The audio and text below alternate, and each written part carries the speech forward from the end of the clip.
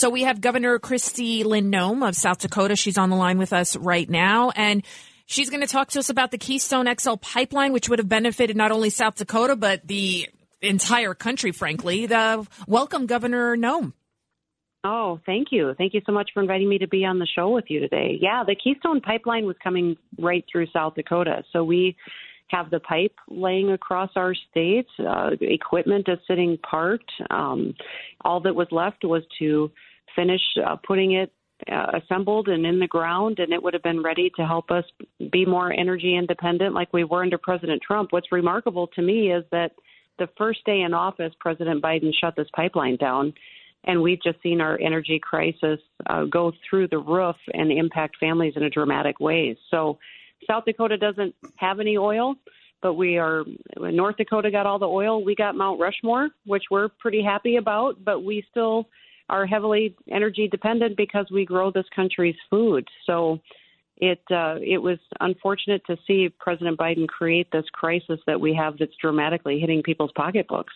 Kristi, this is Pete King. We met a few weeks ago in Long Island. Yeah, hey, Pete. It was good seeing you again after all those years. As you go around and talk to other governors, certainly in your part of the country, but also you travel everywhere, what reaction are you getting to this so-called energy shortage? Well, actually, it's a real energy shortage now because of Biden's policies. Is there a reaction building up? Is there a counter move to have more energy, to have more drilling, to have, as John Catsimatidis always says, the oil in Alaska, the oil from Canada, the oil here in the United States is more than enough to keep us independent and also supply good parts of the world? It is, and that's what I think is pretty remarkable, is that Republicans and Democrats are talking about it, and they're talking about it because their families in their districts and in their states are being hit where it hurts the most. With this high inflation rates going up, people have less money and everything's costing more. And that means our economy's shrinking and that people are not going to be able to do things that they did when President Trump was in office, to go on a vacation or buy their kids an extra pair of basketball shoes. Just those are decisions that families are making right now. And that's why so many of these leaders are hearing it and finally making it a priority. What's unfortunate, Peter, and you know this, is that even President Biden's making the wrong decisions and trying to address it, bringing money out of reserves, continuing to get our supply from countries that do not align with our principles and our values. It's just the wrong answer for what we need here at home. And it's unfortunate because we've got the resources right here in the United States of America. We just need to use them. Governor Noem, what do you say to people that say, you know what, well, those people being Jen Psaki of the White House, that the Keystone Pipeline, it doesn't make a difference. It was only 8% finished. And, there's not going to be an effect at the gas pumps. And this is just simply a narrative that the Republicans are pushing. Can you help educate the public? Because I feel like the Biden administration and a lot of Democrats are misinforming them. Well, all of that is completely false. It would have driven down the transportation costs on every single barrel of oil that went through it. Capacity would have been filled in North Dakota, up in Canada, moving it to refineries at a much cheaper rate. And this is the one thing that the liberals would never say is that the studies show, science show, and history shows that it's safer for our environment to move this oil through a pipeline than it is the way we do today, over the road by truck or by rail. It's safer for people as well. Safety measures are much more improved under these new pipelines and how they're built. It's safer for the earth, and it's a much safer energy supply utilizing what we've got here at home and with Canada. So that's what is remarkable to me, is that protecting the environment, protecting people, and protecting our energy supply, it all gets checked. The boxes get checked with this Keystone Pipeline. It should be restarted today. Governor, it's Judge Richard Weinberg. I have to tell you, it's not only the domestic impact in terms of the inflation and the cost to the middle class and the working class because of this inflation, which is really a Biden creation, but it's also the national security issue that are impacted, the dependency of Europe on Russian oil, us, the United States, having to beg Venezuela and the Saudis and OPEC and Iran we're talking about doing a deal with to get oil. It's a matter of absolute insanity because we're never going to have national security if we have oil dependency. And Kristi, Judge Weinberg is a Democrat. and I am a Democrat.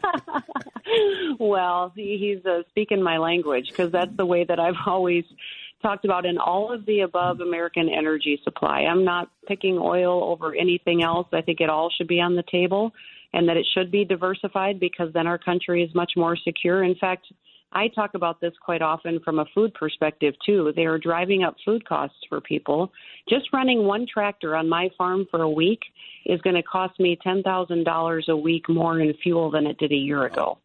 So if you talk about the typical farmer out here who's got 5 or 6 tractors running on an average-sized farm every single day just to plant our food in this country, and all those costs have to be passed on somewhere, that our food supply is a national security issue. You let another country start growing our food for us because we drove all the producers out of business, that's really when we are controlled by that other country. So it's not just an energy crisis. We're going to start seeing this in other aspects of what we need to live our daily lives, too.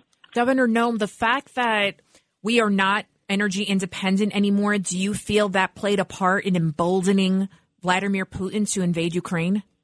Oh, absolutely. This guy is an evil guy, and it's all about power and respect, and he has no respect for this administration.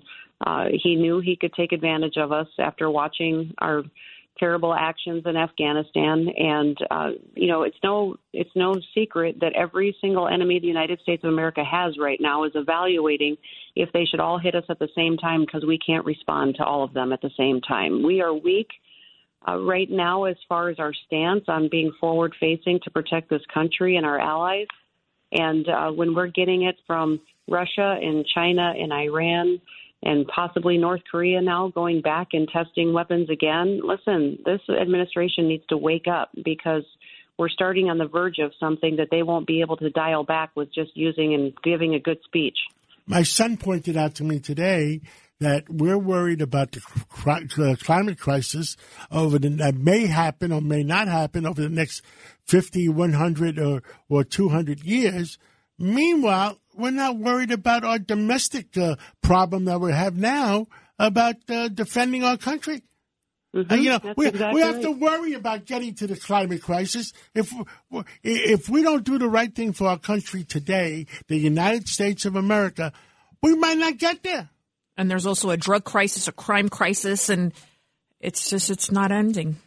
There's crises all over our country, and we have to worry about that before we worry about climate.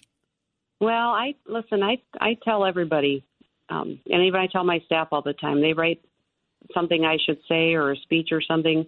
I say, I'm never worried, I'm never scared. Don't say I'm worried, I'm concerned. You can say, listen, I think the way we speak has consequences. The way this president has spoken has had consequences.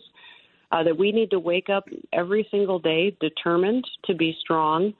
And listen, people have used fear to promote their agendas. And I think that this White House needs to wake up and realize that strong language is important at this time. A strong stance and action is important. And even as we look at this country, we need to wake up remembering that we woke up in the United States of America. We have a lot of challenges, but by people showing up and getting engaged for the first time, we can turn this around. We just need to make sure that this president and this White House gets woke up and that we put better leadership in place the next election cycle. Governor, we have another 1 minute. What would you like to tell the American people? You're from Middle America, South Dakota. How do you see our country? So can I jump in with Christy? No, of course you can jump in. I know this is non-political. Let me just tell you, that speech you gave in Long Island, it went over great, the state convention. They're saying great things about you. So good luck wherever you go. You did a great job that night. Oh, well, Peter, you raised me. So I was listening to you give fantastic speeches and do amazing policy for America when you were in Congress. So, listen, we have, the people of America have a lot of blessings. Let's make sure they're still there for our kids and grandkids, and that's by making sure we show up and get engaged. The world still moves by people who show up and do the work. So this White House has created this crisis. We need new leadership in the White House, in Congress, strong leaders at this time. A little bit of American grit will get us through it.